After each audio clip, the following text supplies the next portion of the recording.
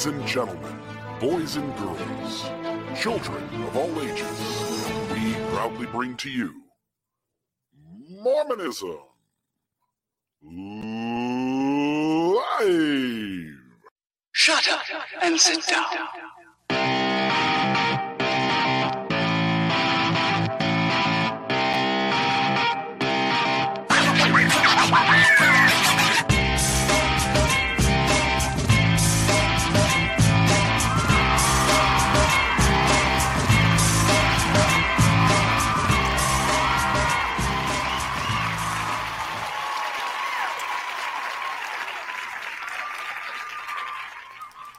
Good evening, everyone. How are you doing? How are you, RFM? I'm fine, thank you. Thank you very much for asking. Or as Alfred Hitchcock might say, good evening. Yeah, I'm getting ready here to do an episode on. You just did an episode where you expounded on showing that the contemporary evidence displayed that Section 132 of the D&C was in fact the original document. Yes, I did. Yeah, and I'm getting ready. I think I'll probably end up doing it tomorrow, but I think I'm going to put out an episode where we talk about these land deeds. And I've tried for about a week here to have a conversation in this Hemlock Knots group, and they don't grasp the significance that about 2/3 of the deeds, this is like 30 deeds, that Joseph Smith gives to women on their own from 1842 to 1844, 2/3 of them are either plural wives of Joseph Smith, allegedly, because he wasn't a polygamist, or they are the wives of his associates who are doing polygamy. Now, remember, if he's not doing polygamy, they're his enemy, and somehow he's giving them a bunch of land. And they don't grasp the significance of that, and I think we'll expound on that maybe sometime tomorrow. But we are, again, no offense, these people are taking it personally, but the evidence is really overwhelming, and I'm really enjoying that we're both going off in different directions, finding things and making discoveries on that issue. But indeed, Mr. Real, indeed. In fact, there's even a rumor I heard that you or maybe even both of us will be at Sunstone talking about Joseph Smith's polygamy. It could happen. It could happen. But you know, like my good friend Alf says, wow, point out one fatal flaw in a person's belief system, and they take it personally. Yeah, and they do. They do. What are you going to do? I don't know, but I think we're going to have a great show tonight, is what talking we're going about to polygamy. do. Yeah. Absolutely. And this is not something where we're talking about the FLDS or something else out in a compound somewhere. This is actually germinating inside the church itself. So we've got a great guest on, and her name, at least for purposes of tonight, is Abby Taylor. So if we can bring her on, she's got a great story to tell us, and I know she's been working very, very hard on organizing her thoughts and timing herself even. Hi, Abby. How are you doing? I'm doing great. How are you?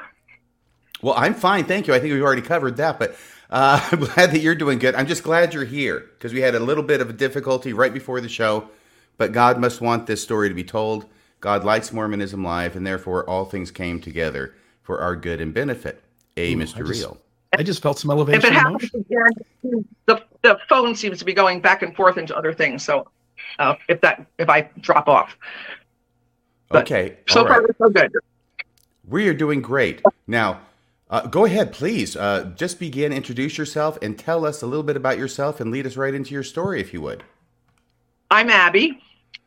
I converted to the LDS Church in May of 1997 at the age of 44. I was not looking for a church.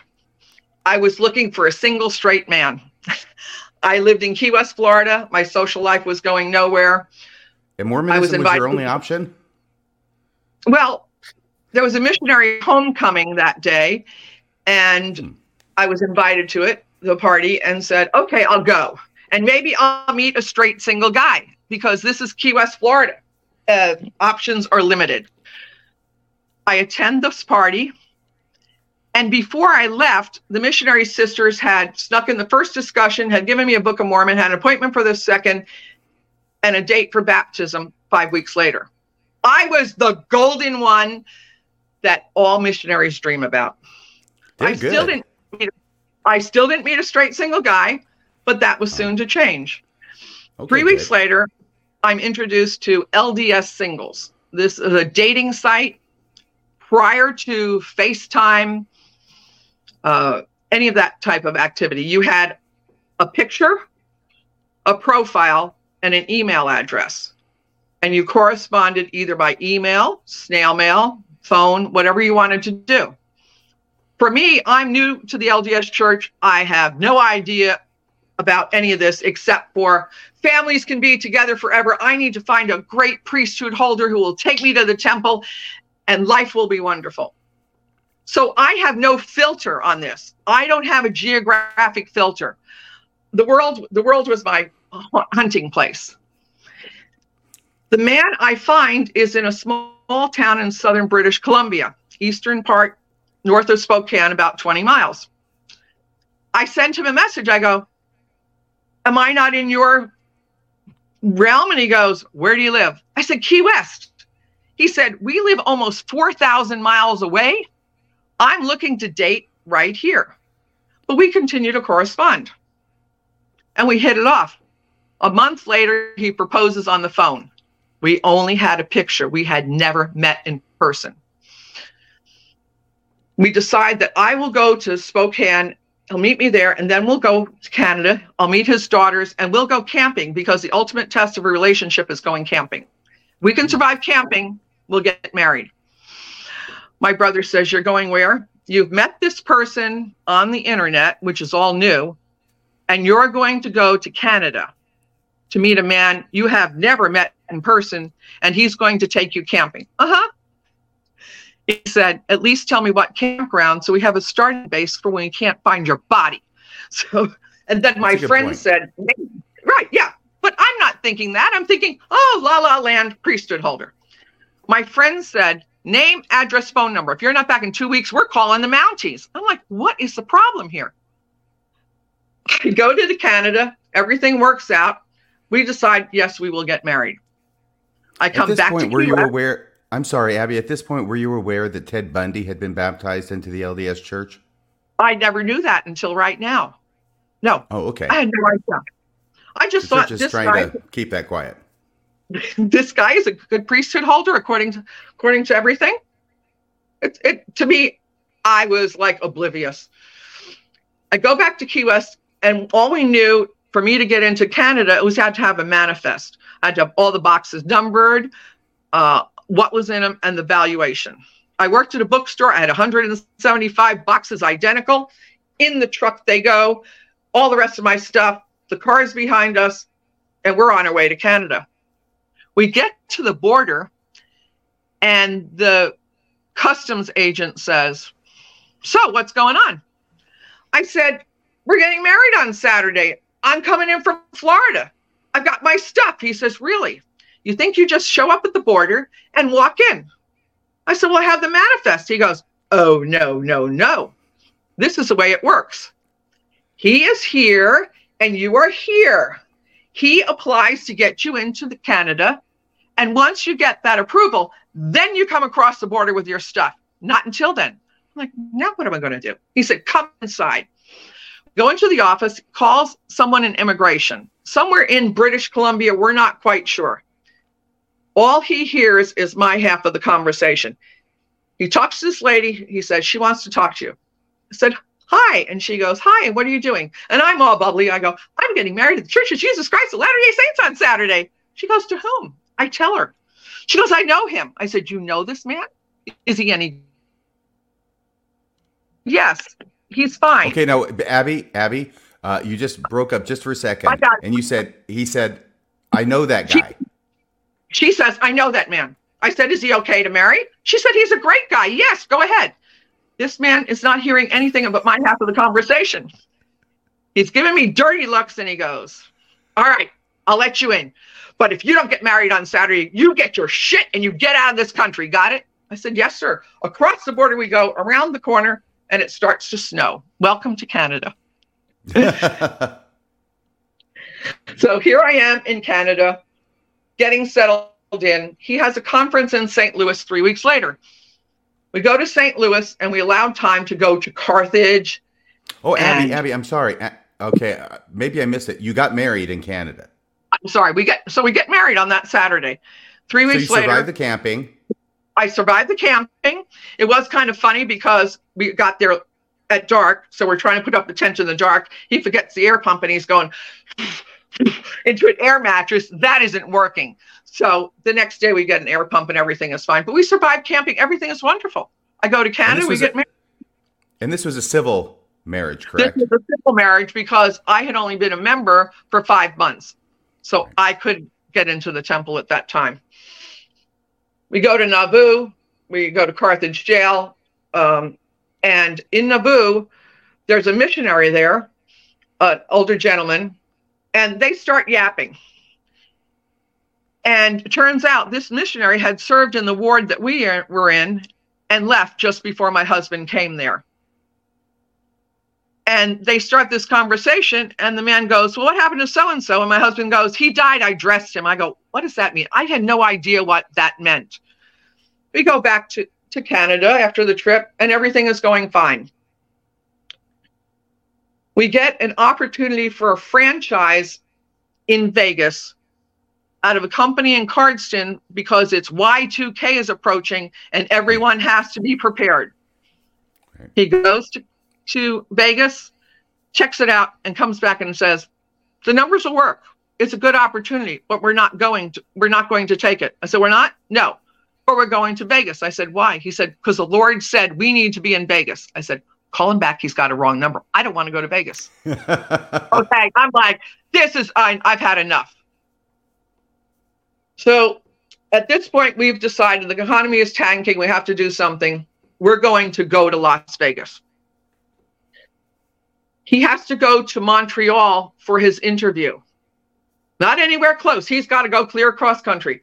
He gets an airline flight that should never have happened for $400 or $500 instead of $1,300. Divine intervention again. Gets to the interview, and there's just a little wicket, whatever they call it, with a little table, and he's got this big folder. He said, you can't even open up the folder here. The guy is mean. The lady before is out in tears. And he's like, I'm not going to cave here. I'm not come this far to cave. And the gentleman says, do you have any money? It sounds like that temple question. He says, as a matter of fact, I do. The house had closed on Friday. The money was in the bank, and he was prompted that morning to take $100 out of the ATM machine. He hands him the receipt for $60,000, ends the interview, stamps the paperwork, and he's going. We're going. Never asked, do you have a place to go to, or do you have jobs? Never asked. We didn't have a job, but we didn't have a place to go to. We're back in our hometown, and he goes to Vegas to find a place to live, and we move. We move there. Now, Abby, you mentioned again about this divine intervention, because it does seem to be happening each and every time you run into a problem. A minor miracle happens that paves the way before you. The next is paved. And then the next one is Vegas has 100,000 Mormons. A lot of them are extremely well connected. You have presidents of corporations and stuff. They're all over the place. And the Mormon Mafia, as it's termed, gets us jobs. So we didn't have jobs. All of a sudden we have jobs. And everything is going fine. We're serving in the temple, the Las Vegas temple, at the recommend desk. We are the greeters at 7 a.m., welcoming you to the temple. Oh, by the way, Abby, had you been sealed in the temple by this point? Yes. Right before we left Canada, we got sealed in the Cardston temple. Okay. So we were all set. And we're now finding ourselves in Vegas. He's not real happy about what's going on because it's that 4-year rotation of baby school, kindergarten, Mormonism. And he's at a PhD. Talking about I'm talking Sunday about school? Sunday school lessons and stuff. He said it's so typical, they're targeting into the lowest common denominator, and that's what you're getting. So we start to distance ourselves. And this is easy to do because we don't have anyone there. It's the two of us, no family nearby. His two oldest daughters are LDS, but they're in Canada. We don't have any children. Our calling is in genealogy. So we can come and go. Abby, Maven is asking what year this is happening now in Las Vegas. All right, we are in Vegas. And we'll wait for a second to find out when that year is. Because, Abby, we can't hear you right now. It looks like things are freezing in Georgia. Okay, I'm back. Hey. So in 2001, we moved to Las Vegas. So this is now, Y2K is over. Y2K is over. We never did that. No one died in Y2K. Nothing ever happened with it. So we start to distance ourselves from mainstream LDS. Does that mean you're not going to church? We're not going to church. Nobody really cares. We're not involved in the community because no one really, you're just that nice LDS couple from Canada. So what? Nobody really cares. So we're living our life, and we're married 10 years. It's 2007. And he says to me, I was watching this program about polygamy. I said, really? Yeah, this lady in Canada and in England is doing a program about these fundamentalists in southern Utah, and then about this man that lives off-grid in eastern Arizona. It's pretty interesting. I think we should check it out. This is on TV. Okay. And I said, what? He goes, yeah, I think we should check it out. He is an information gatherer. Anything he sees, he prints out, he puts in binders, he gathers information. He convinces me to go meet them. Let's meet the person in Arizona. I've already called him. We're just going to say hello and see how this is. I didn't know what polygamists look like. What am I? I just see the ones with the funky hair. He knew the Winston Blackmore group in Creston, up in British Columbia, big group up there. And the company that he got a job with employed welders that were young kids from the Short Creek area and would stay in town and during the week do their welding. And on the weekends, the wives, these young girls, would pick them up and they go back to Short Creek, and this would repeat. So this was nothing unusual to him.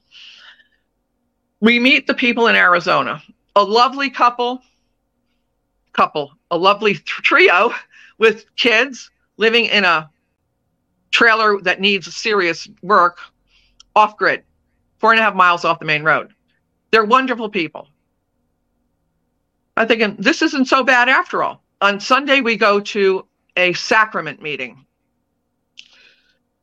The group is independent, but there's one person in there that is the head of the clan, but not officially. He has 3 wives, and they're all married, and 2 of the daughters with his first wife are married to 2 of the people in the other group. This group was a double breakaway from the Apostolic United Brethren, the AUBs. The other group was family. This group split from them. So you had family members that were in one group and they're in another. At the meeting, the man says to me, so you have any questions? I said, how many wives do you have? I'm curious. He said, 3. They're sitting right in front of you. Lovely women. Lovely women. I go, this isn't so bad. They're not creepy. Okay. He goes into a priesthood session and he's in all his glory because he can talk to men about fundamentalist issues, and he can't do that in mainstream Mormonism. Now you're talking about your former husband. Yes, my husband goes in there. Yeah. And says, I said, well, how was it? He goes, during the administration of Heber J. Grant, that people were ordained to the office of, but the priesthood was not conferred. Therefore, there may have been a gap between Grant and the people that sealed us. I'm not sure, but they may not have properly had the keys, and I think we should have a do-over. I said, what are you talking about, do-over?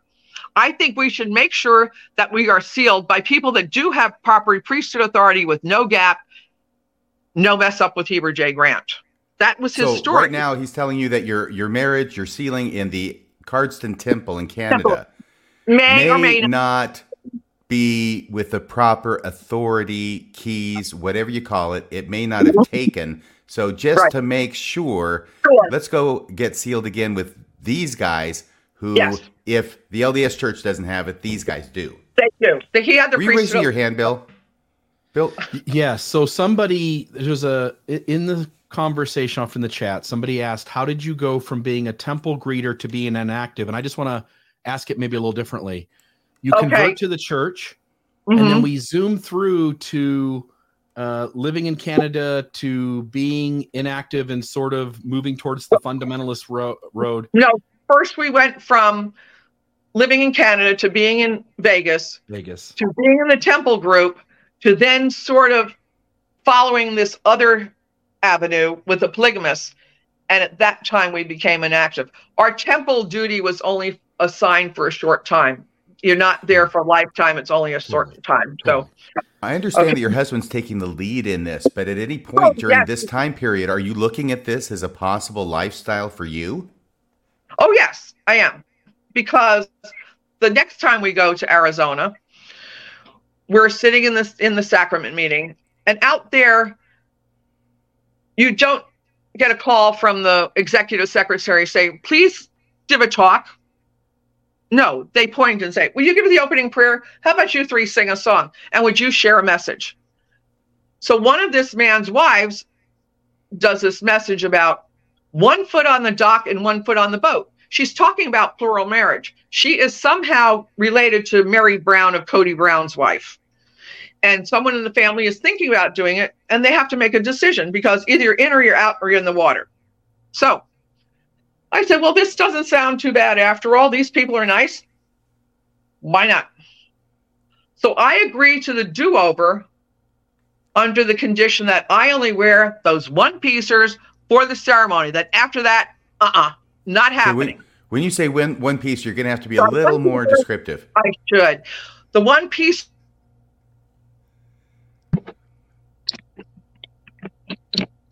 Hold on. Okay, I'm back. I'm hanging here. Yes, the one piece what?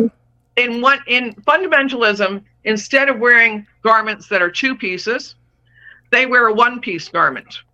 That's the true garment.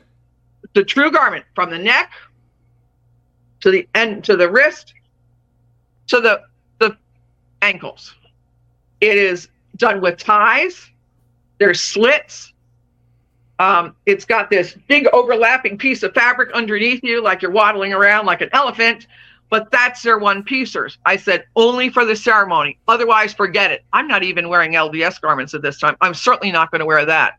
And because the faithful in this group wear them 24/7, correctly? Oh, yes, they do. Oh, yes. There's also instructions, about, showers and this, that, and the other thing.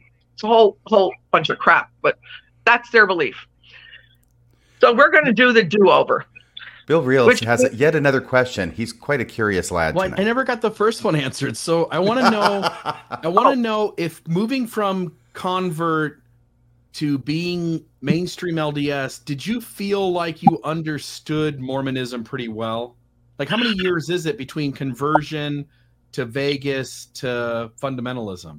All right, I was converted in Key West in '97, and I moved to Canada in '97. In 2001, we moved to Vegas, and around 2009, we're affiliating almost with a fundamentalist group in Arizona. So 12 years. And you felt like you had a pretty good grasp of Mormonism as a convert. It's sort of, a lot of it goes in and out of one ear, and True. I, Nephi, having been born of godly parents and past that, I really wasn't into it as a lot of other people are. I really hadn't. I was just like, it is. I wasn't there for that. I was there to get married. So we set up for this sealing. We're going to have the do-over. You have to be rebaptized, confirmed, the whole 9 yards. What does that look like, and where does it take place since they don't have access to a...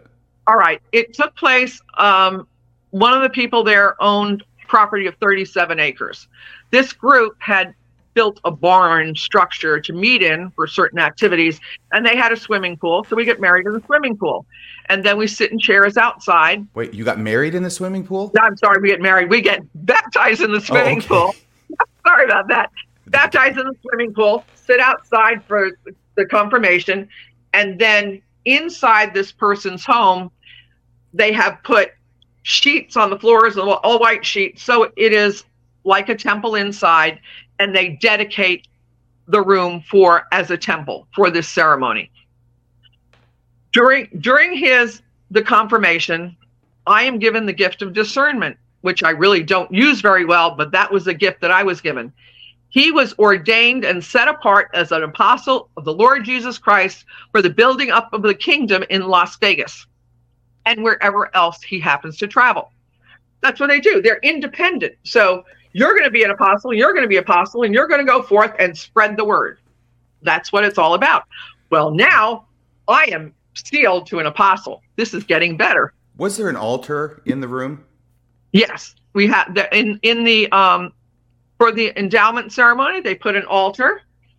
They had a veil to go through. And the one thing about this whole ceremony, the ceremony was as back far as you could get to Joseph Smith, I guess, as word had traveled. It was the 5 points of fellowship, the throat slitting. There were hand motions and everything else, all these signs and tokens. I'm like, I don't know what was going on. But the last thing I remember him saying is that you do not have sexual relations with a woman until you are legally and lawfully sealed. Bottom line. Okay. We go back to Vegas. Meanwhile, unbeknownst to me, he had been communicating with women on the internet since 2008. He was on all these polygamous sites, most of them in the Philippines. So that's the year before? Oh, yeah. This is before we even go out for the visit in 2009. In 2008, he had started communicating with a woman. She's in the Philippines. And I said, oh, why not someone in the U.S.? He goes, well, women in the U.S. have baggage, and women in the Philippines are Catholic. They're easy to convert. They don't know anything about the religion. The husband treats them like crap. They can't get divorced. So a lot of times they're just having children with the kids, and they end up being single mothers. So, okay. So he had made plans to fly out the week after our do-over. He had already made those plans. And he's going to take her on a nice little trip, courtesy of me, because I am the one making all the money in the family, and it's all about the law of consecration and helping out. Is it not? I guess so. I guess so. So he flies out there. They go on a lovely holiday. And by the way, I have to ask this. And you're okay with this, or you don't know about it at the time? Oh, no. I knew he was going. I had to know he was going. He took me to the airport. I knew it was happening because I knew he was on the hunt for wives. And that was part of this whole deal. You're going to be a polygamist. You have to have more than one. So he flew. Yeah, so you have to have more than one. I'm back. Okay. So he flies to the Philippines and meets her. He flies in on Good Friday.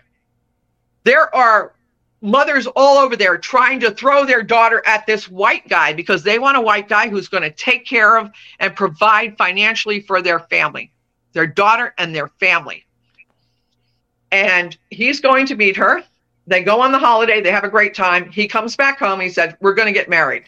How long was he gone? He was gone about 2 weeks. He comes home and tells you they're going to get married. They're going to get sealed, but he has to figure out how to do it.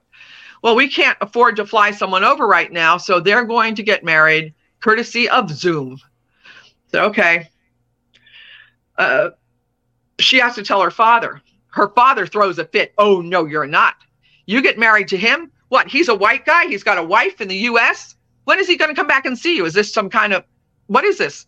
Okay, Abby, just a second. I just want to be clear on this. So your husband's going over to the Philippines, finding a girl in the Philippines who will marry him, but he's telling her everything. He's telling her that he is already married. Yes. And I'm guessing he's teaching her the true fundamental gospel about plural marriage and everything? Well, he says something to her about it, but they're only there for 2 weeks. So how much is he going to tell? He tells her enough that she agrees to be part of this because he's the white guy that's going to provide for her. But her father says, no, hell no. You're not marrying him because who knows what the deal is over there. And If you do, I will never speak to you again. We're cutting you off. So she says, I'm done. She says, no. So to your husband or to her dad?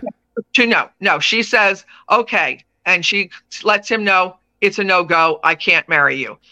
So he's back to square one. He doesn't have a wife. Well, he's always got someone on the hook. He finds a woman in Southeast Missouri who's from a large polygamous family, lives on 700 acres. It's this big complex. There's 3 wives and all these kids, and they're going to get married. They're going to get sealed. She's all on board with it. And what ends up happening, and the short of this is, she gets sick, has cancer, and dies from the treatment. They never get to be sealed. So the group in Arizona said, we will do this by proxy, and we will seal you to her because you were supposed to fly out there, and she gets sick and dies. So they make an exception, and they get sealed. But he still has to find somebody else because that's only 2. He was corresponding with 2 other women in the Philippines. One who he butted heads with all the time. They were both headstrong and butt heads. And then this other one who seemed nice. She was young. He's going to go over there and visit with this younger one that had somewhat agreed that if they met and everything was fine, she would marry him. Well, bottom line is, she said, no, I'm not marrying you. I can't go through with this. But he had already met the one that he butt-headed with right before, and she wished him well. And I said, you're in the hotel for another 30 days. You can't fly home because it's going to cost you $1,300. I suggest you call the one you just met because she seems to be in love with you. And either you marry her or I'm done. I don't want to hear any more about it. She agrees. So now they're going to get sealed online. They are in the Philippines, the group's in Arizona, and I'm in Vegas. The group in Arizona is not too hep on her. They don't think something's right here, but they go ahead with the sealing. He then he's got to travel he's got to travel and see her. He just can't have her over there and not go back and forth. He needs some kind of story. He does accounting and bookkeeping for people. I set up a business over there and I teach some of these people to do bookkeeping and accounting, and I could pay them $3 an hour and they're only getting 40 cents an hour now. For them, that's a big deal and they can do something with it. And this all makes sense to anyone else. I have a business over there because where are businesses outsourced to? The Philippines and India. This all makes sense. He said, I also rented a house for $200 a month because it's a whole lot cheaper than a hotel. And I found a woman with her 2 boys that will stay in the house and take care of it. And then when I come over, she can help with cooking or cleaning or whatever. And I pay her some money a month. And so she's not living in poverty. And we are just that good people that are taking care of this woman, and he's sharing the gospel with her. It all makes sense. In Vegas, we get the one man that was in Arizona has moved to Missouri. We get him to fly out, and my husband gets his second anointing. Okay, before we get to the second anointing, Mm-hmm. so he's already been married on Zoom, remotely, Yes. to the headstrong Filipino or Filipina, Right. I don't know, He's Filipina. lady from Philippines.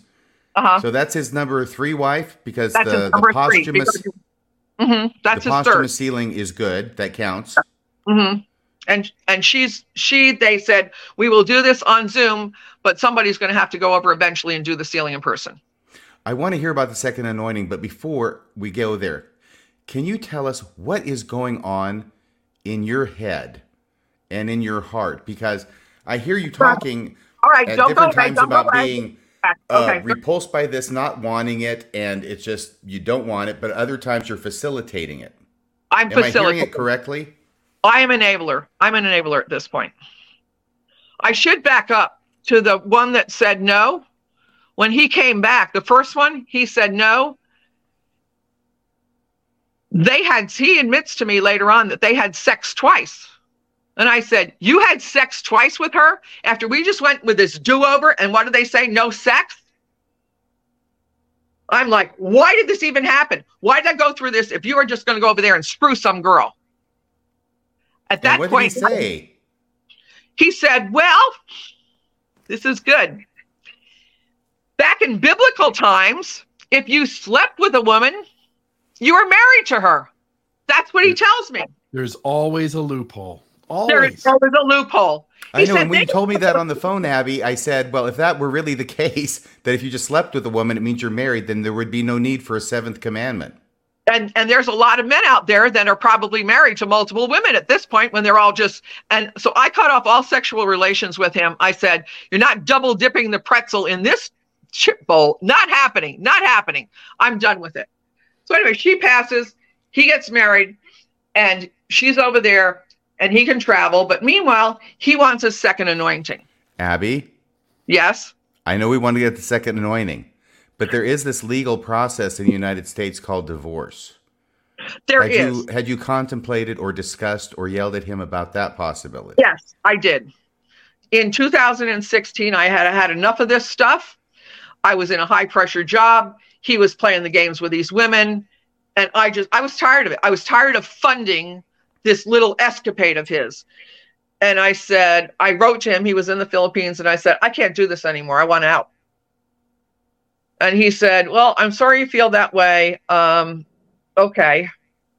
He comes back and we decide to talk it out. We weren't going to chuck that much of a marriage at this point. We said, all right, we'll try it. And he said, maybe I should invest as much time in our relationship as I do with the other ones. Okay. And so divorce was on the back burner. It wasn't going to happen. Okay. Bill, so something, yes? Well, I was just thinking the pretzel and the dip bowl. I was thinking that's almost also sort of another form of second anointing. The onion dip, yes, it is. You can dress Bill up, but you just can't take him out. No, that's true. That's true. Bill. So he has a second anointing. Oh, is it too late? Is it too late for us to give a warning to the audience? No, I expected that more out of you, RFM, than Bill. I mean, I know. I just it's always the quiet ones. Yes. So if you got kids, you might want to just, hide them away, lock them in the closet for a little while. We're not done yet. Okay. It's probably only going to get better. He's going to get a second anointing. Okay, so he's going to get a second anointing. He's got his magic number of 3 wives. He's an apostle, and he needs that second anointing. Well, don't in order to get up, you got to have it. The one man from Arizona has since moved to Missouri, and we fly him out to do the second anointing. I want no part of this. I'm done with all this stuff. I'm going along with it, but I want no part of it. And it happens. It gets a second anointing. Were you there? No, I wasn't there. I was at work, and they put one of the rooms in the house in white sheets, and they dedicated the room, and they had everything done, and he has a second anointing there. Okay, so Abby, there's 2 parts to the second anointing. Yes. Having received one, I can speak with some authority. Oh, I mean, I've studied this out a lot, so I know something about it. You have studied this out a lot. The first part has to do basically with the husband, yes. Right? But the second part has to do with the wife and the husband. So how does he get a second anointing without you? Part 2 is we fly the man from Missouri with him to the Philippines. So he can do the actual sealing, the endowment, and their sealing, and she gets her second anointing. And then they can do the other part. He does it with her. Before you got your second anointing. I wouldn't do my second anointing. I refuse. I want no part of it. So he does it with her. He does it with her. It sounds like everybody in their faith is ordained an apostle. All the men are. Yes. But they would simply acknowledge that they're not special witnesses of Jesus Christ in the sense of having seen the Savior. Like nobody there's claiming they've seen Jesus, right? Oh, well, no, not them. Not them. Them. That group, no. Yeah. Okay. Mine does. Yours does? At a later date, yes, he does. My husband says, because I asked him, I just asked these questions. I go, so have you had the visitation? He goes, yeah, I have. I said, oh, okay. He says, it's really incredible, blah, blah, blah. I said, so you've met with the Savior? Yes. She had not. Abby, do you believe him? I don't know what to believe, but he did have a change in his countenance and his depth of. I'm going, hold on. So he did have a change in his countenance, and his depth of what he shared in lessons with me was far above what he had ever done before. He was like a Hasidic Jew studying the Torah at a shiva.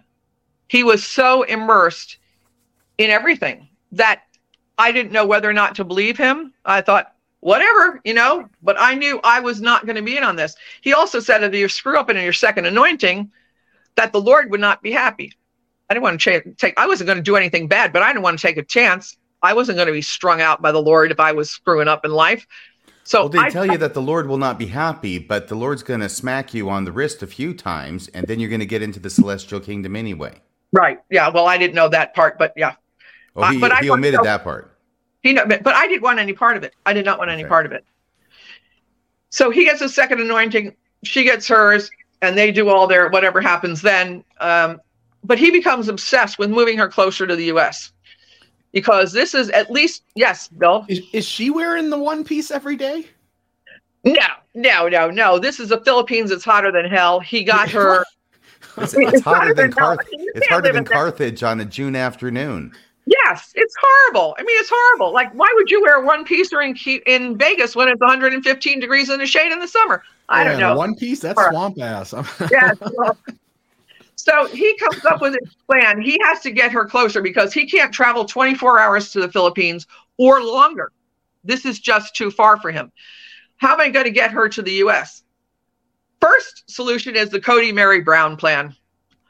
We will get divorced. I will marry her. I will bring her to the U.S. And after a few years, after immigration settles, we'll get divorced and you and I can get remarried. I said, no, we get divorced. You're out. You're out. Then he's thinking Panama, Ecuador, Mexico. But there's restrictions in bringing someone into those countries. You just don't walk in. You have to prove financial capability. And he doesn't have it. I have it, but he doesn't have it. You also can only stay for so many months before you have to get out. I said, what are you going to do? Go back and forth. You can't just walk across the border back and forth. Yes, one does not just walk into Mordor. No, it doesn't. The biggest one, I thought, this was really cool. He finds out that you can get married in Hong Kong legally. You have a 5-day waiting requirement. You can get married. And then he's married to her. I said, I saw the application. I mean, he told me what he was thinking about doing. He has 2 passports. He was a Canadian citizen, but when he immigrated to the U.S., he then got his U.S. citizenship. So he's running around all the time with 2 passports. He said, Canada and U.S. aren't talking. We get married in Canada. U.S. doesn't talk. Nobody's talking, and they're certainly not talking to the Hong Kong government. This will work. And I said, your ass will be in an international prison until you rot. That's going to be it. So he decided. Presumably, it would be against the law in Hong Kong as well as it is here to commit bigamy. He would be lying on the application. Right. Because I'm sure part of the application is, are you married? Yes. And he would say no, because they can't track. They don't know who's divorced, who's not. There's not an international database. He could lie. That's what he was willing to do. Abby, I'm sitting here thinking that lying seems like a really small thing compared to everything else he's doing up to this point. It is. I was thinking it seems contradictory to be both a liar and an apostle, but then I figured a liar and apostle. Liar, apostle. Yeah, must be mainstream LDS then. So in 2017, he's diagnosed with prostate cancer. The chart is 13. Okay, so he's still traveling. 2000 and what? 2013? 17. Was there an age difference between you and your husband? You're 10 years apart. but he was 35 to 40 years apart, depending on the birthdays. He was almost twice of her age, the lady in the Philippines. So 10 years older than you, is at the time. Yeah. And Yes. maybe 30 years older than his Philippine wife. Right. So he's diagnosed with prostate cancer. My mother dies in January of 2018. He opts for radiation treatment. I'm in a high pressure job, and radiation treatment starts in April. They can't find anything after the radiation treatment. They declare him cancer free. He's still traveling to the Philippines. He decides it's another miracle. Another miracle. Ta-da! God loves polygamists. God loves polygamists. So he decides he's going to spend Christmas, the holidays of 2018 and the New Year 2019 with her in the Philippines. I go, why? Our anniversary is in November. It's Thanksgiving. St. Nicholas Day is big for Europeans. And Christmas and then New Year's. He's going to leave me by myself in Vegas. And he's going to go over there. Well, that's the way it is. He travels again with her to see her in August and September. He comes back and says, I think I should have another PSA test. Now, PSA does not mean public service announcement. It is public service announcement. Yes, it is. Public service announcement. The count is up there again. It's 9.5. The cancer has returned. He also has post-polio syndrome. He was born in Europe in 1943, contracted polio, and over the years, your muscles just start to deteriorate. He knew that at some point he would be in a wheelchair, and now he's got the cancer returning and begins non-invasive treatment in a major hospital north of us. That continues, and the count starts to come down. He has a plane ticket to see her in March of 2020. Ooh. I'm sorry. Ooh. That's a significant time period. That's a significant time. He sees the doctor, his oncologist, in February, and he says, I don't want you traveling. You don't need to go to the Philippines. It's starting in China. You don't know what's going to happen. You have cancer. Do not go. He's always been like, oh, it'll all work out. Don't worry about it. Well, it worked out great. He's supposed to fly through Seoul, Korea. Seoul shuts down the airport. They're the first ones. He's scrambling around. I'll fly through New York. I have to go the opposite route, but I go through New York and can still get there. Boom, East Coast is shut down. Even better, the Philippines shuts down, not even going in and out of the country, but within the country. Abby, for those people watching in the future, let me just go ahead and make it clear that, of course, at the very beginning, especially in March of 2020, is the outbreak of the COVID pandemic. Yeah. Just and if you don't know what that is, you people in the future, just Google it. That's Google for the people watching Mormonism Live in 2083. Right. We're here for the long haul. He can't go. He can't go to the Philippines, and that becomes the best time of our life because we are now. I'm not working. I'm not involved in anything, and we get time together. He knows that his time on earth is limited because of his illnesses. And I figure because he's an apostle and has that direct connection to the Lord, he's seen him, he would know when he's checking out. He's standing in the family room one night, and he's staring out into another world. And I said, are you there? And he said, yes, I am, but I'm not really. It's like he had been transported to another dimension or beyond the veil. He's really just standing there. He comes to bed, and at 5 o'clock in the morning, he gets up to use the restroom and comes back, and he's stumbling. And I said, are you okay? He doesn't say anything, but he is covered in sweat. One of the side effects of prostate cancer and radiation is you don't have any testosterone, and you get the hot sweats like you're going through menopause. I wipe him down, and he rubs my arm. And about 2 hours later, I get up to use the bathroom, come back, and he is back in bed like this. His face is drawn, his mouth is wide open, his eyes are closed, and he's not moving. And I said, he's had a stroke. Something's happened. I'm shaking him. Nothing's happened. He gets to the emergency room, and the ER doctor has already called a top neurosurgeon in Atlanta and looks at the film and said, he had an undetectable brain aneurysm burst deep in his skull. It's not operable. And if it were to be operated on, he would be a vegetable. All this white stuff on top of the scan is blood. He is now bleeding out. We always knew, we didn't have that pink form sign, but we always knew if we had to make a decision about each other, we would know what to do. I said, let him go. He was dying. He would be a vegetable. No, he was ready to see the Lord. Hey, he had that again divine intervention. He's got the platinum ticket to heaven. So I let him go. The day before he dies, I make arrangements for him to be cremated because he wants to be buried in Canada. And the funeral director is also part of the Masonic Lodge with him. He's the head of the lodge. Whoa. Your husband's a Mason as well? Oh, yes. He joins the Masons in Vegas and the Scottish Rite. And he comes to this little town we're living in, and he joins up with the Masons here, right?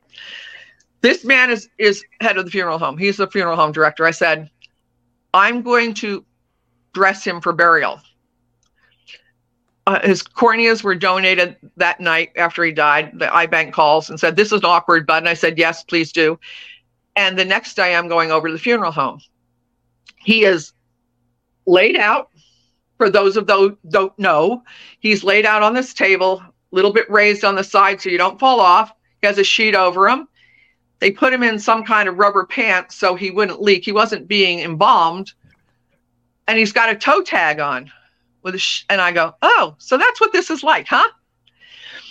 I bring all his temple garments. I'm going to dress him. Hence, back to Nauvoo. And that's what it was all about. I'm going to dress him. Mormons always say a prayer for everything. And I figure, I've got to dedicate this room. I've got to do something. I just don't go put on his temple clothes. So I raise my arms and I say a dedicatory prayer for this room. Hang on.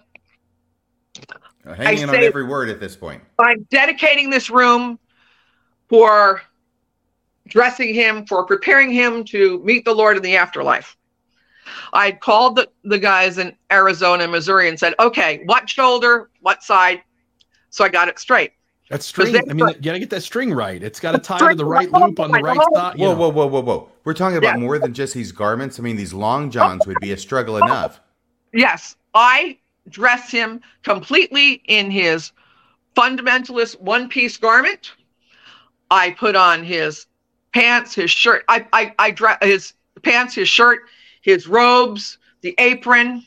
You don't want to be the only guy in the first resurrection with just your regular clothes on. You don't. No, he's not going to be. He is fully dressed in his temple outfit to meet the Lord. He's there. But he's going to be cremated because I'm not going to wait to drive him across to Canada to get him up there and take care of all that stuff.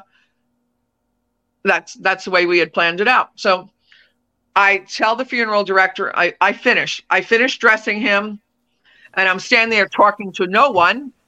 And out of his left eye, a tear starts to flow. Now, I don't know if that's because his corneas were removed and the fluid is leaking out of his eyes. I take it as yet another sign.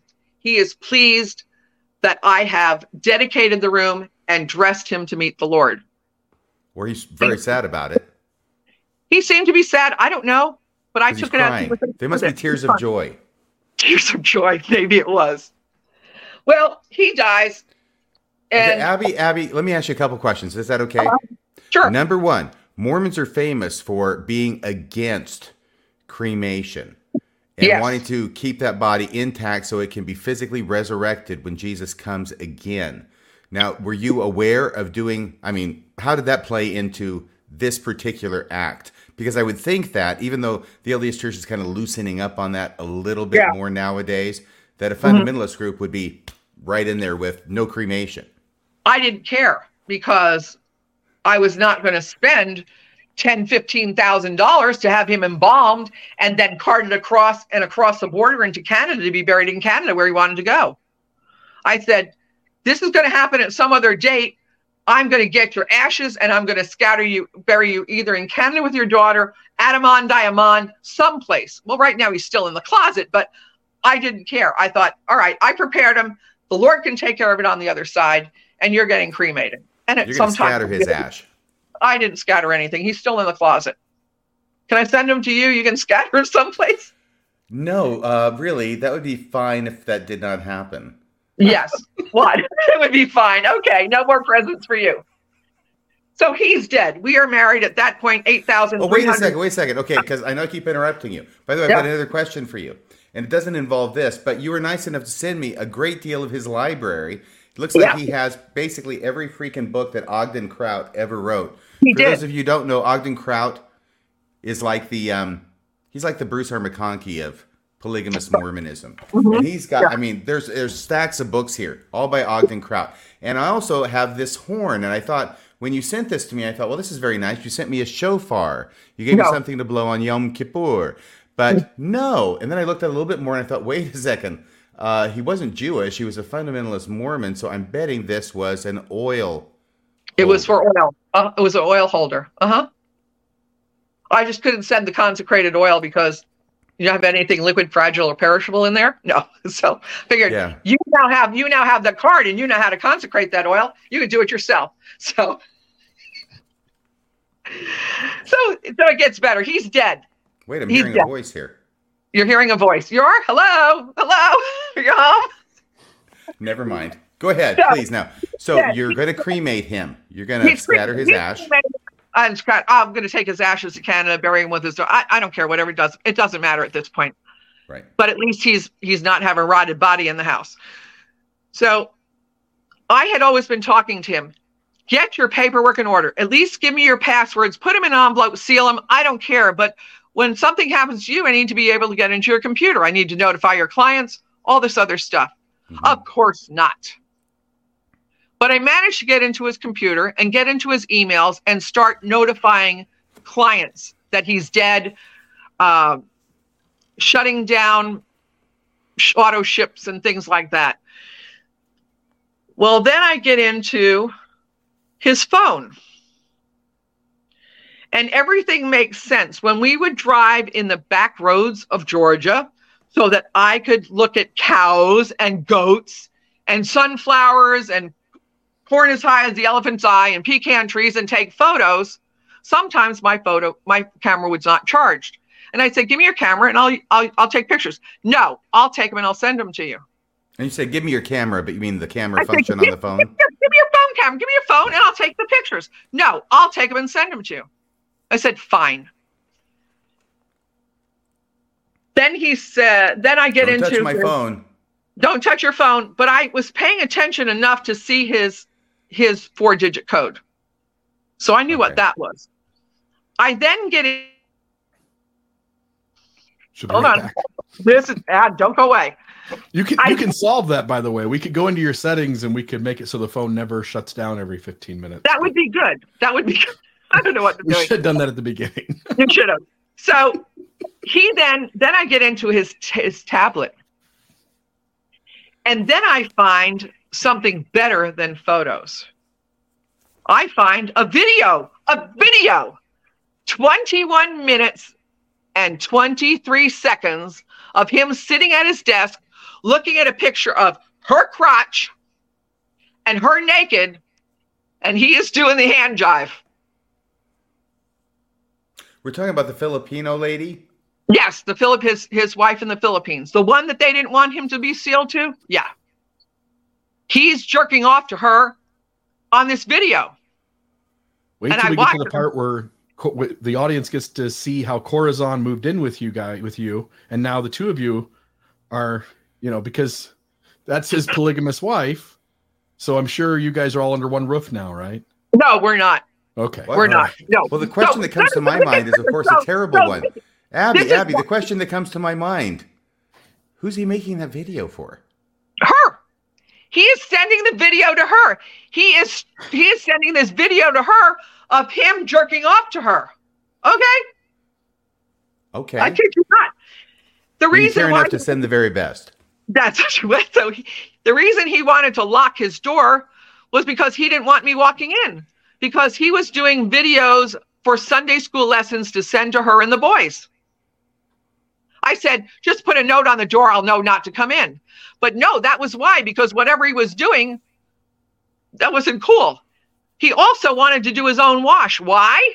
Because after he did his deed, he had to wipe himself off, and he takes his garment and he wipes himself off.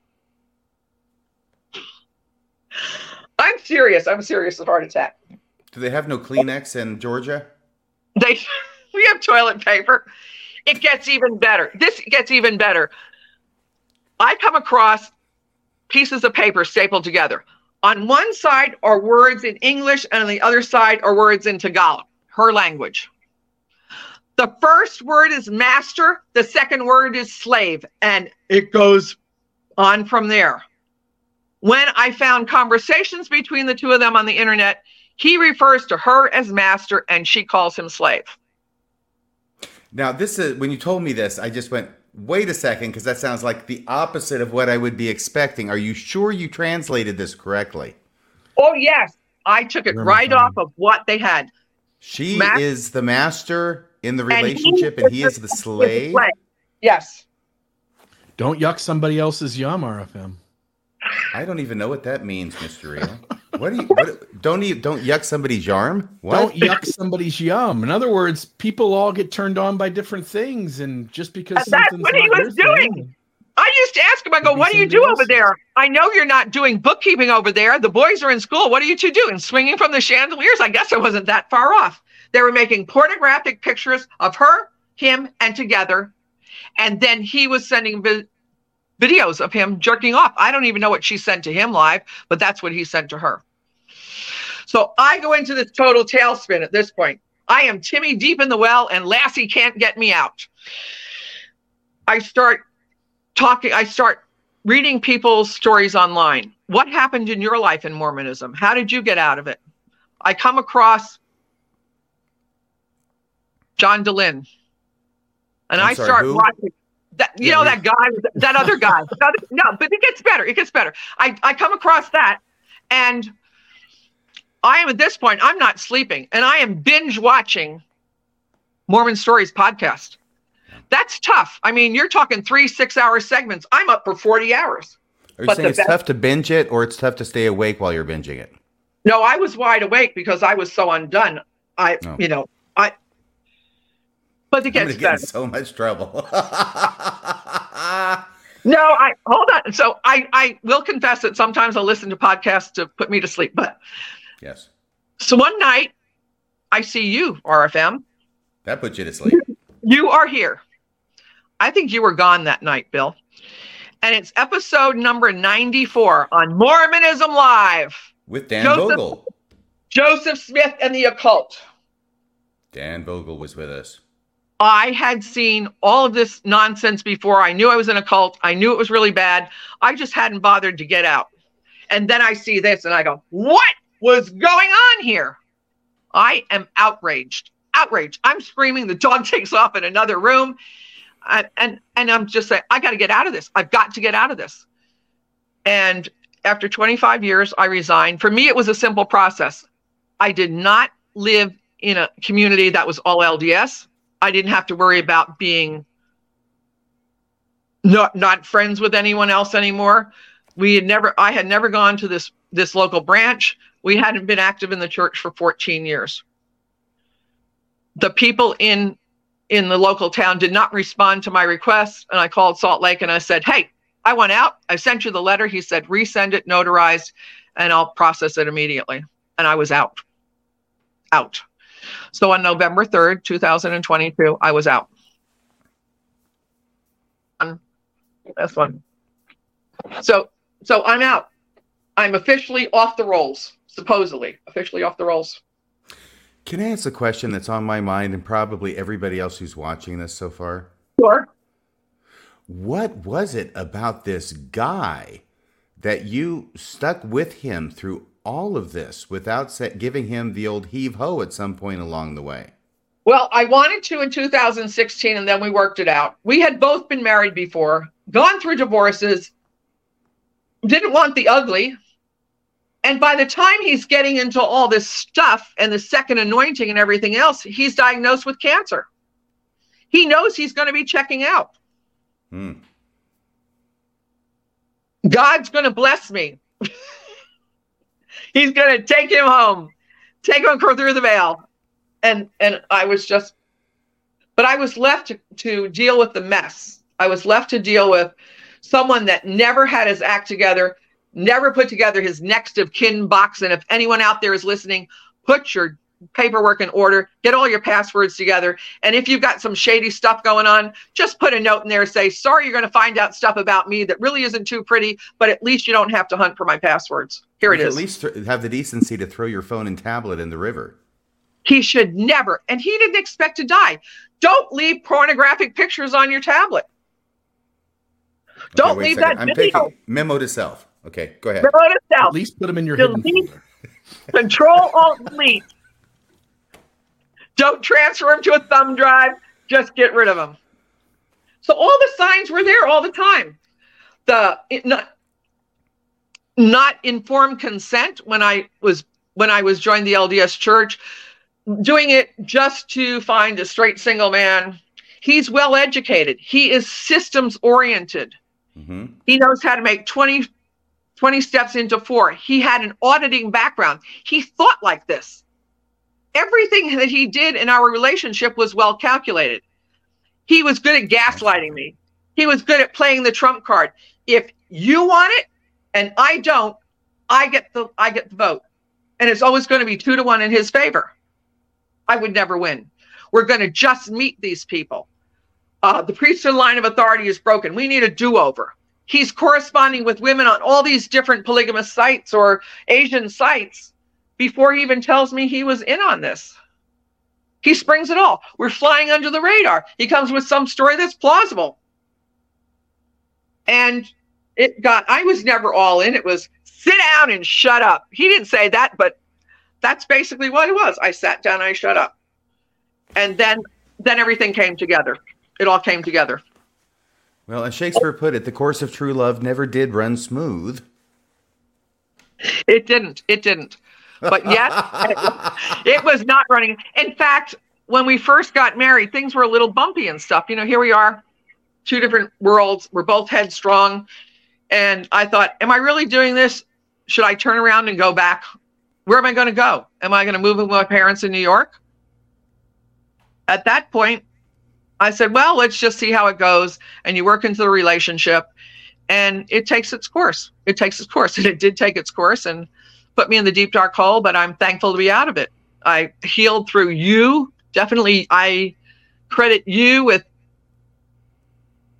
waking me up. And I also listened to Maya Bialik's Breakdown podcast, and she had these people on there that deal with mental health issues.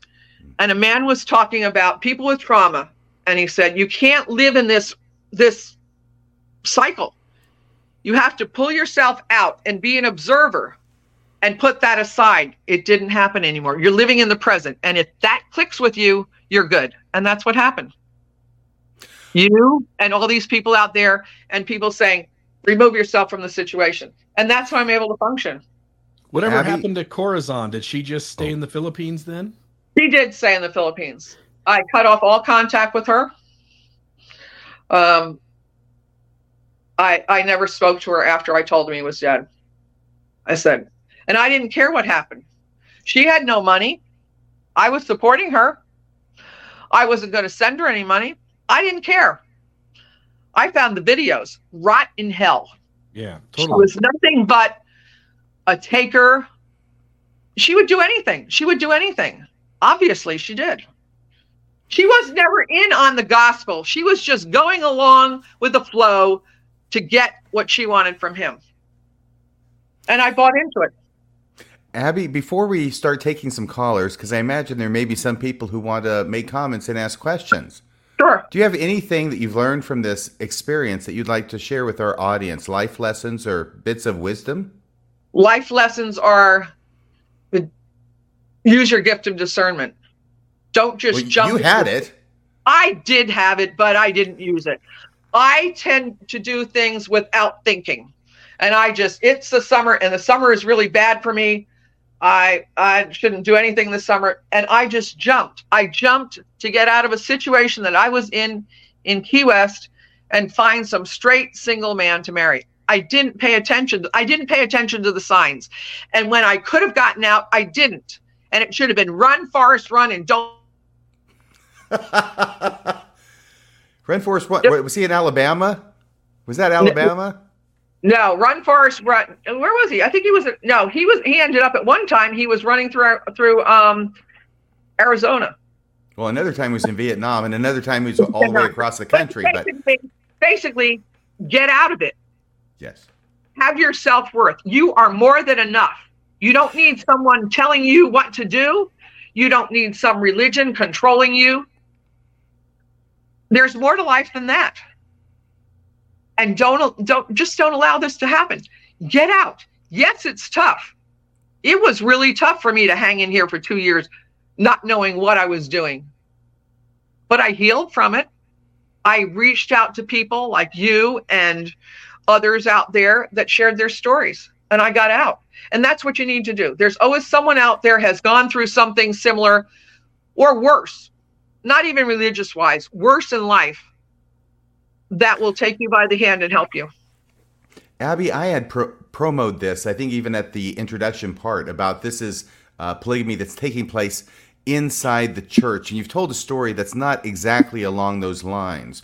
But I know that we talked a little bit, and you had mentioned something about these other polygamists who are not really members of the church anymore, but they sort of are, and they'll go to church and they'll pretend to be regular active TBMs in order to try and get people to join them, right?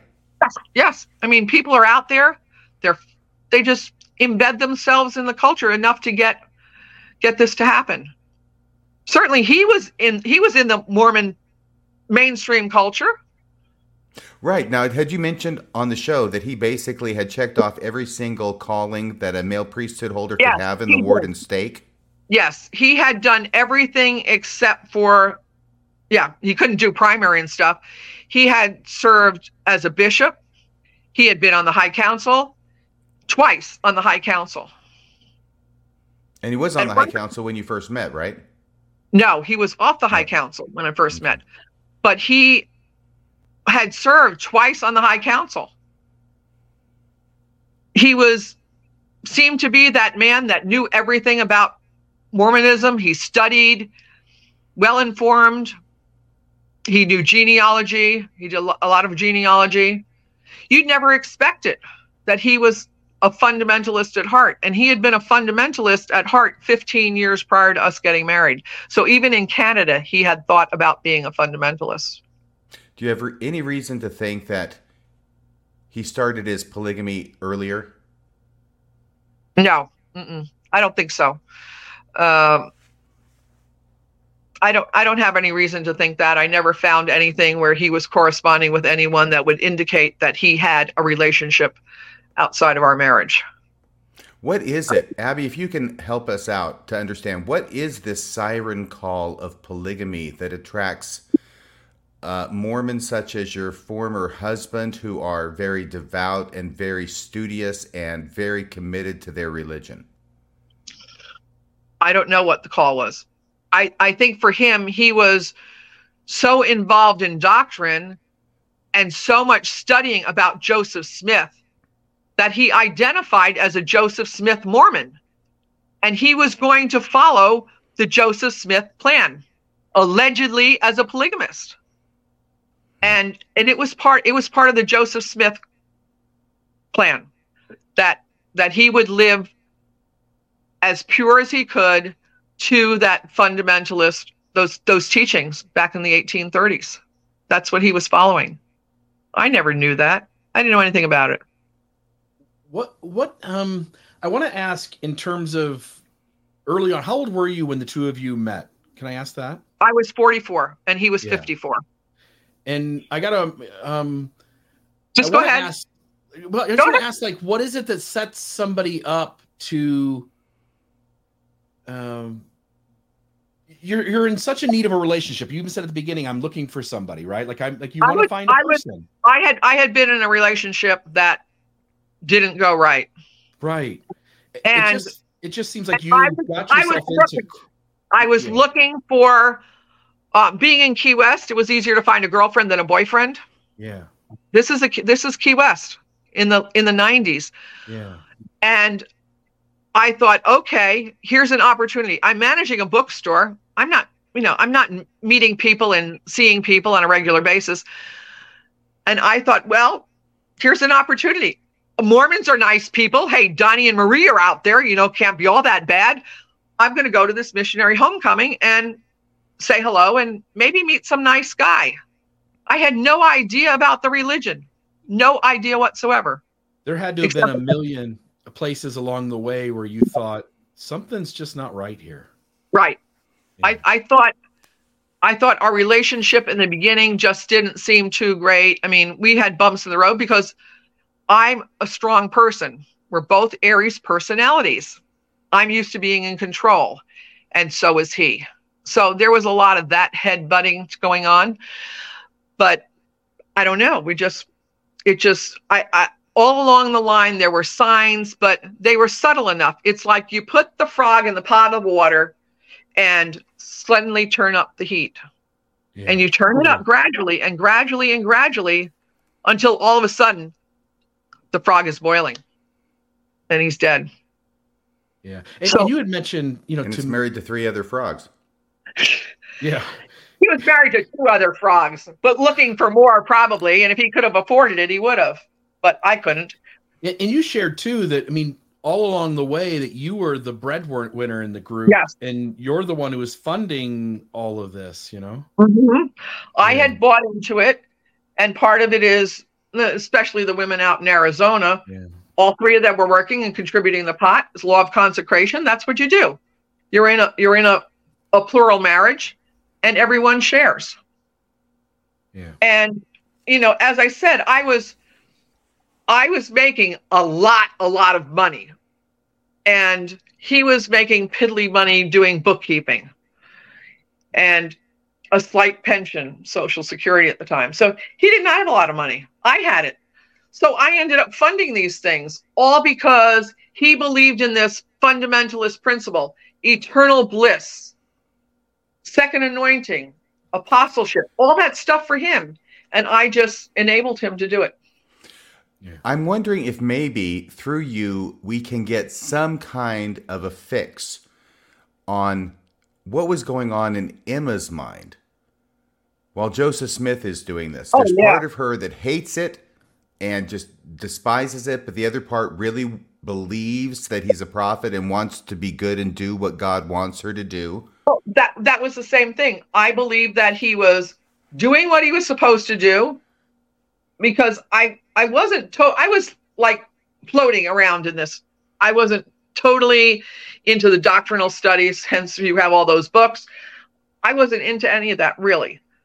But I said, okay, this sounds okay.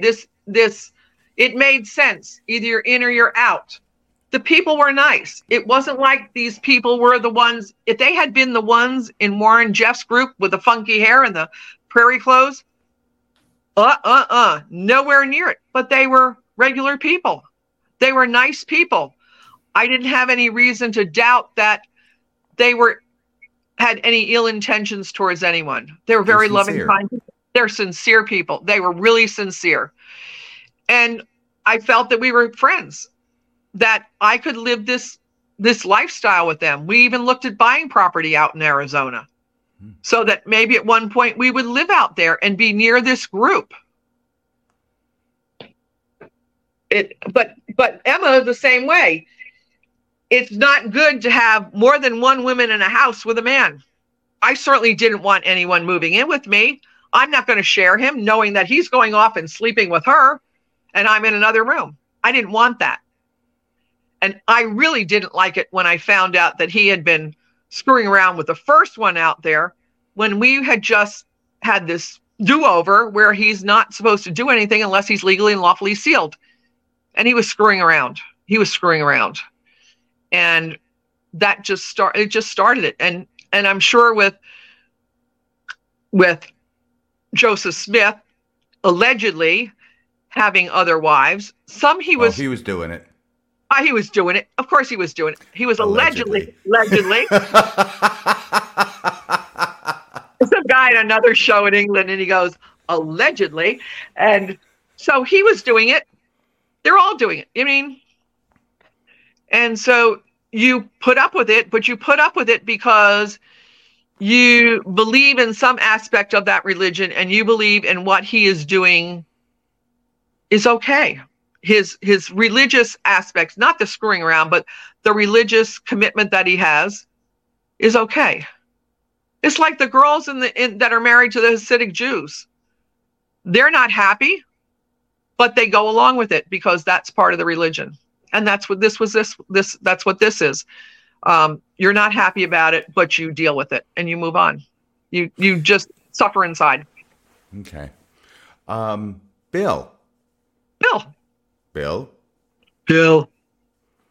Hey, Bill. Yeah. Go ahead, my friend. Do you want to open it for phone calls? So there are two calls. The first one is anonymous, and it's the name Raphael again. Was that? I'm just trying to remember who our troublemaker was. If that was Barak Ale. Was it Barak Ale or somebody else with ale? Well, Gaslam Ale. Gaslam Ale. That's right. But There's so many ales out there. He's not sabotaging us. We've got the James guy who once in a while tries to sabotage us, but we'll put it on. I've got two calls in the bank right now. Okay. Sure. Two Keep pretzels in the chip bowl, or in the dip bowl. So here we go. All right, so here's the first one. Raphael, how are you today? Hello? Let's keep trying this. I know. Sorry, I was on mute. There you are, my friend. Raphael. Sorry, I was on mute. Yeah, go ahead, my friend. Sorry about that. Hey, thanks for your story, Abby. Appreciate it. Hey, Raphael, can you speak up? Raphael, can you hear me? Sorry, This is Gabriel calling Raphael. Gabriel to Raphael, do you copy? You're going to have to get closer to your celestial microphone there, Raphael. We want to hear you. Okay, can you hear me? Hardly. Can you hear me okay now? Not really, but go ahead. Abby says she can hear you. Go ahead. Yeah, Abby. So after you watched one of the shows, it prompted you to resign from the church. But from what I understand, weren't you already part of the new church at that point? I'm just wondering, wouldn't you resign from the new church instead of the original? I don't know. I just kind of on that one. I understand. Your question is, Abby, can you you're going to rephrase this question, Abby? Thank you. That if I'm in this new polygamous group, why wasn't I resigning from them instead of the LDS? We never got rid of our LDS membership. We stayed members of the LDS church. We never resigned. And in independent fundamentalists, you're independent. He's a prophet. I'm one of his wives. And there is no other structure. When this whole thing hit the fan with her and me finding out what was going on, I called the two guys and said, hey, I want the sealing canceled. I want her excommunicated. And he said, no can do. We're independent fundamentalists. Each person is their own family. We don't have a council to draw together and question her and go through a hearing process. So although we were independent fundamentalists, we had never gotten rid of our mainstream Mormonism membership.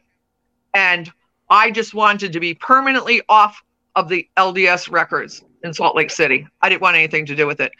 And that's okay. So it's cutting ties completely from any association, any Mormonism. Right. I wanted to cut all association with the LDS church. Okay. That makes more sense. Okay. Thank you. Appreciate it. Okay, we're gonna let you go, Raphael. Thank you. Thanks, Raphael, for calling in. Yep. All right, and the next call here is, I believe, Eric. Eric, are you there? I am, and Abby, thank you for being on the show. It's been certainly a remarkable story. My question is We're at the end. We've been making comparisons with Joseph Smith. I want to extend that just a little. One of the things that really bothered me about Joseph Smith wasn't so much the practice of polygamy. It was the manner in which he practiced polygamy.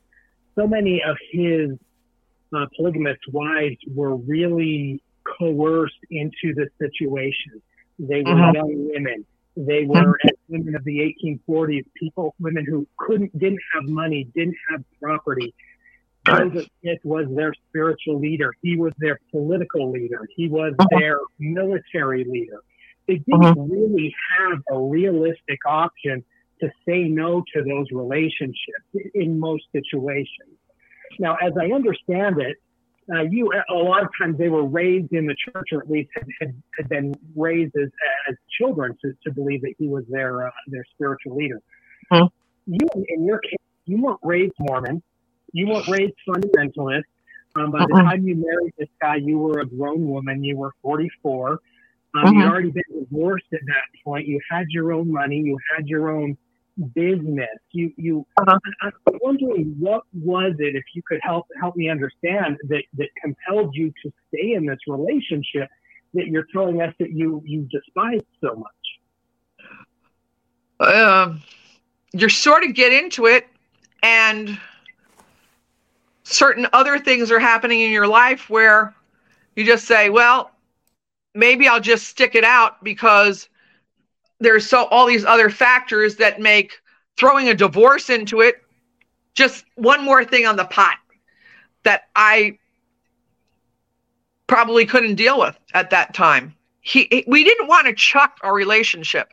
We had a lot of good memories in our relationship, but decided that we would try to make a go of it.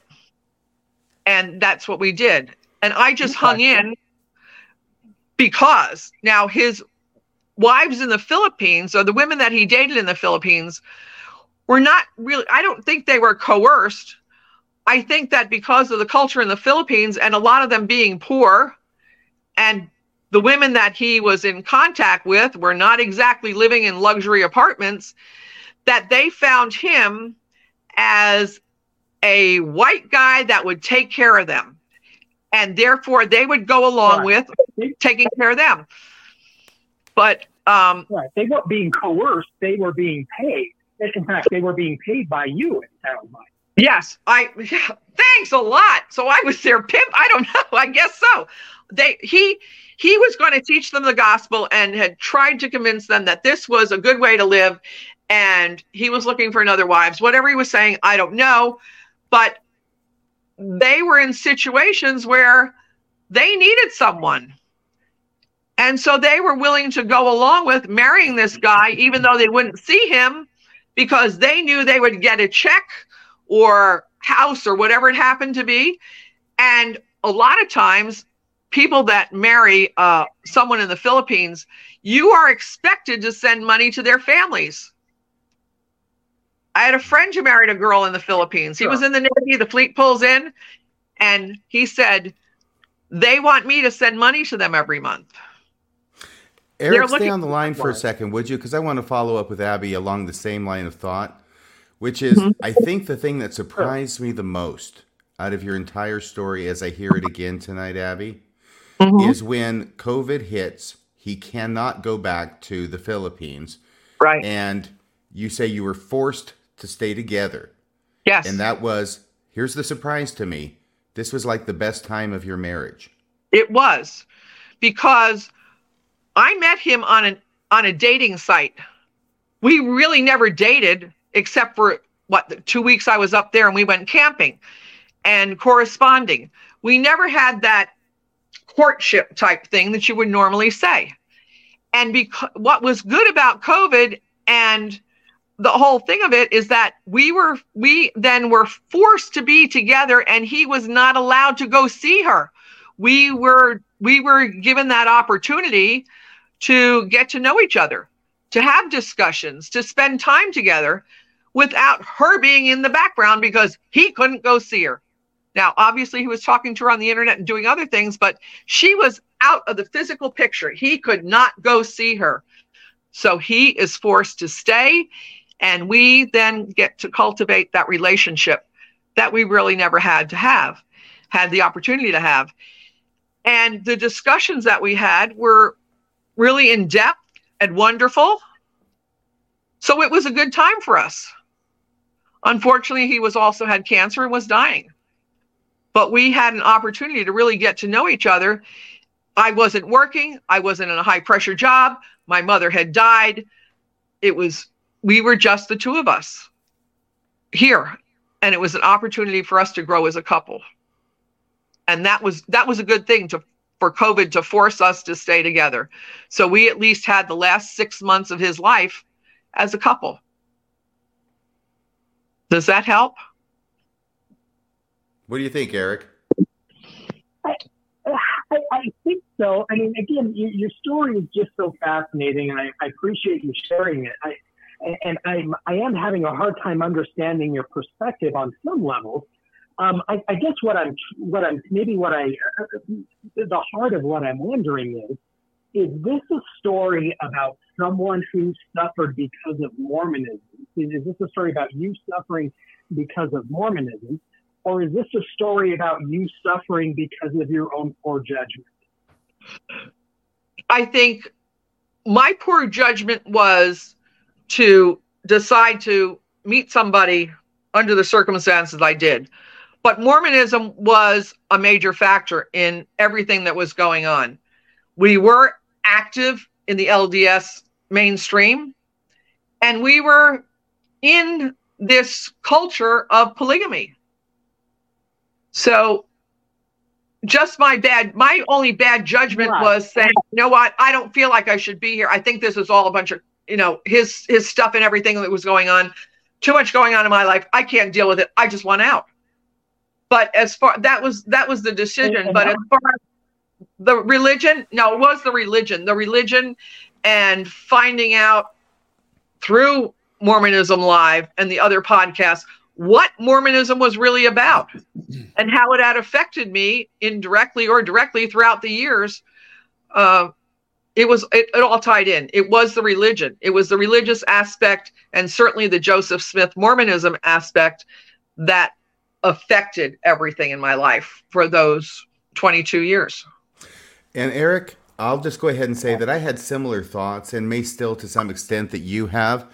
But I also had to temper that with being reflective in my own life and recognizing that I have stayed in relationships that were not good for me for way longer than I should have stayed in them. Certainly not maybe to the extent that Abby has. But I remember at least my first marriage and bad things happening and me being desperate regardless to keep it together. In that case, it was also for the kids, which isn't at play here, but it was the idea of the temple marriage and got to preserve that at all costs. And I ended up becoming effectively a doormat for a couple of years. Mm-hmm. Yeah. It's the same thing. You want to get out, but you stay. You want to get out, but you stay. I didn't want it. I wanted to get out, but I stayed because I didn't want to go through another divorce. I had been divorced before. I didn't want to go down that path. So you stay hoping that at this age in your life that you can make things work. And you don't. Yes, you stay hoping things are going to change. You do. And they don't. You keep hoping, and you keep staying, and you keep hoping, and you keep staying. And you stay. And it's insanity. And he stayed with his wife for many years. Well, because of the same thing. His first wife, his one that he was married to, that's the mother of his children. He stayed with her for a long time. They had good times, but they had really bad times. But he said, it wasn't like all that bad. It's like you get a rock in your shoe and you say, I really should take that rock out because it's bothering me, but you leave it. It's like, it's there, it's annoying, but you don't do anything about it because it's not that bad.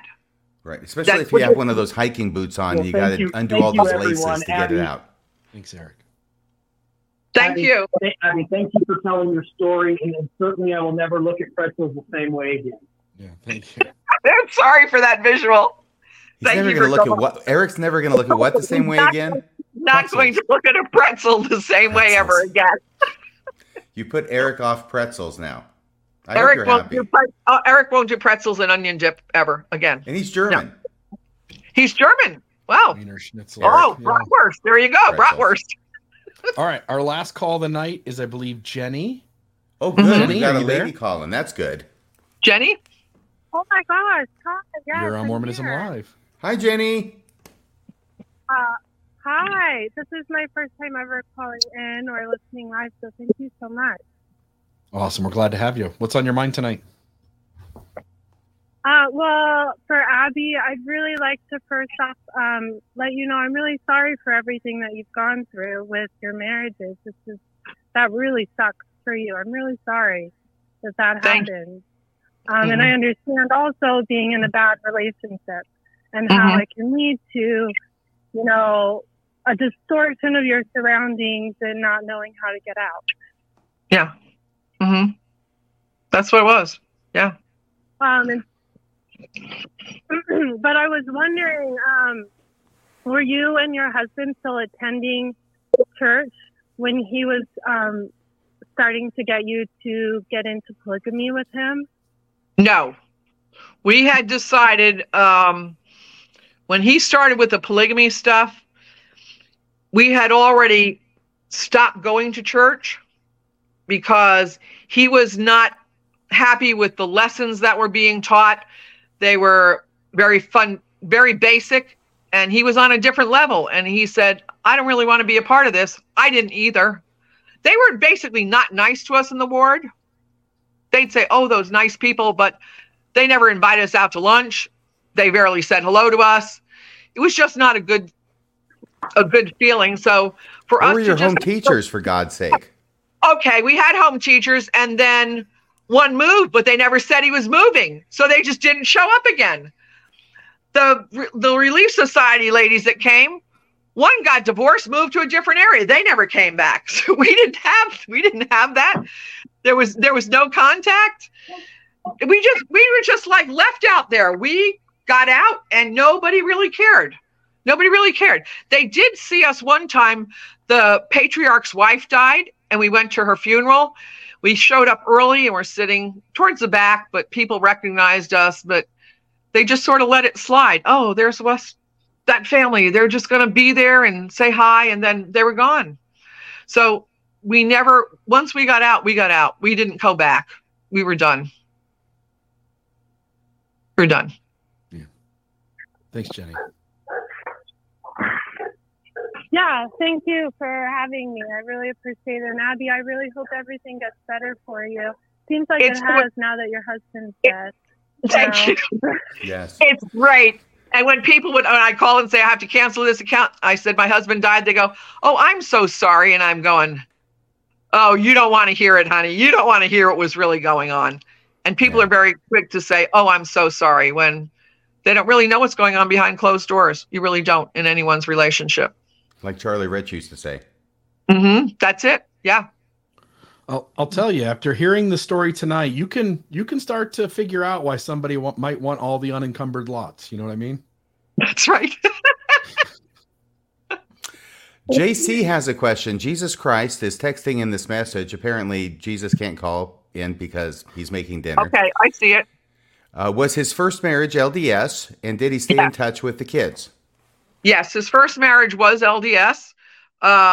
He did stay in touch with his children. He had 5 girls. One died suddenly at 10 and a half in a freak accident, but he did stay in contact with them for a while until he started this polygamy stuff. Oh, that changed and they knew a little bit about it. And one Christmas, this is what he pulls. He takes a picture of him with the wife and the 2 boys. And he sends it in a Christmas card to the oldest daughter and said, Merry Christmas. This is my new family. She turns around and sends a picture to her other sisters.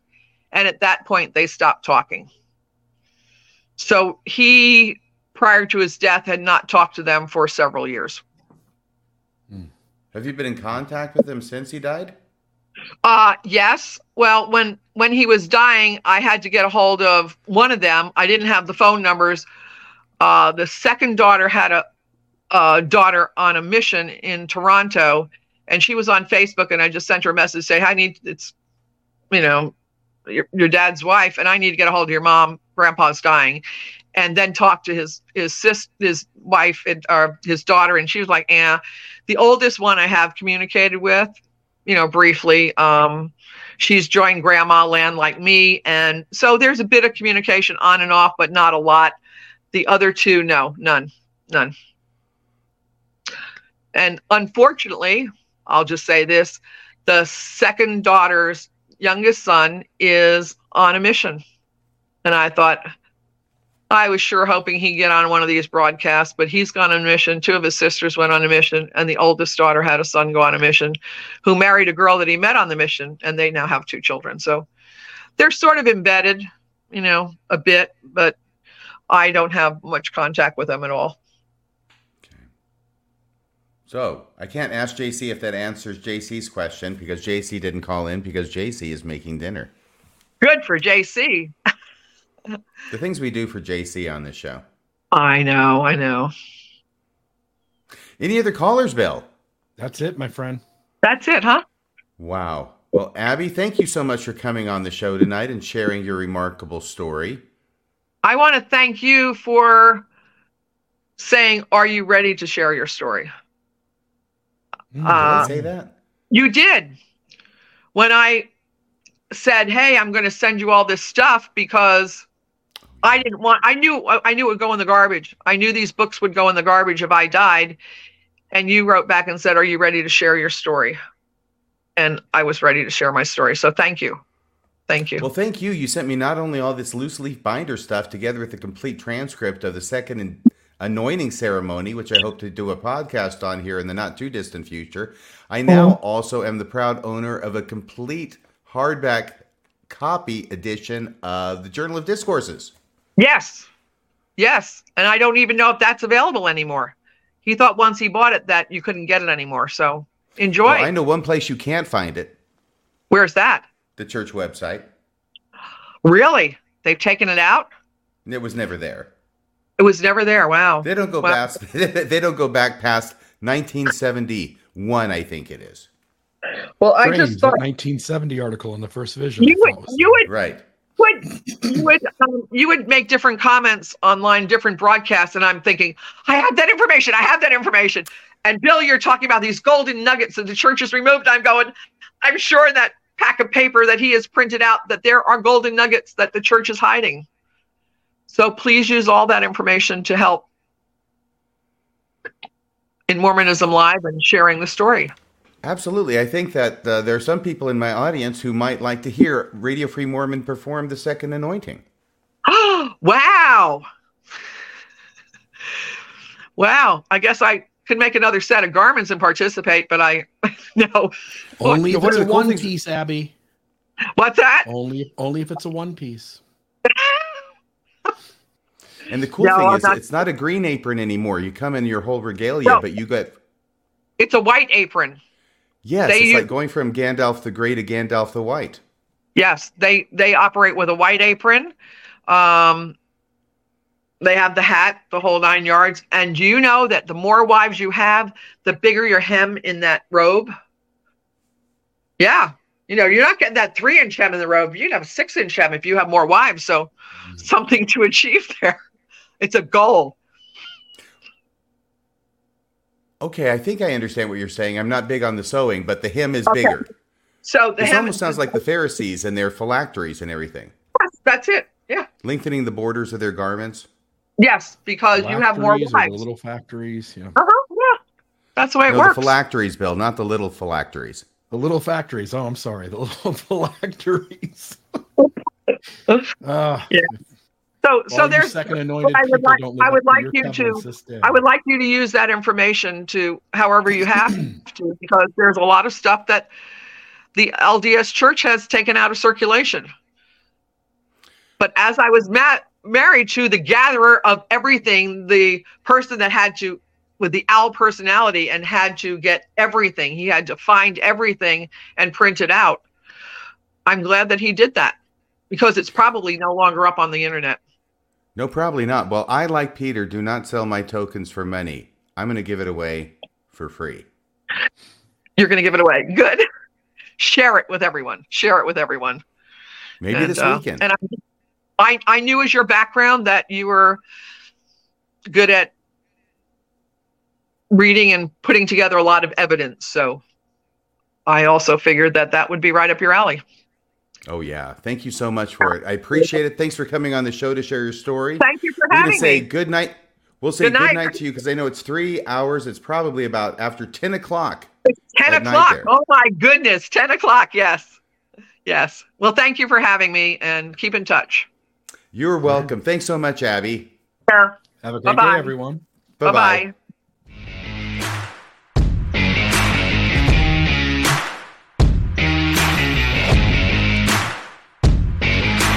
Daddy, what's a little phylactery?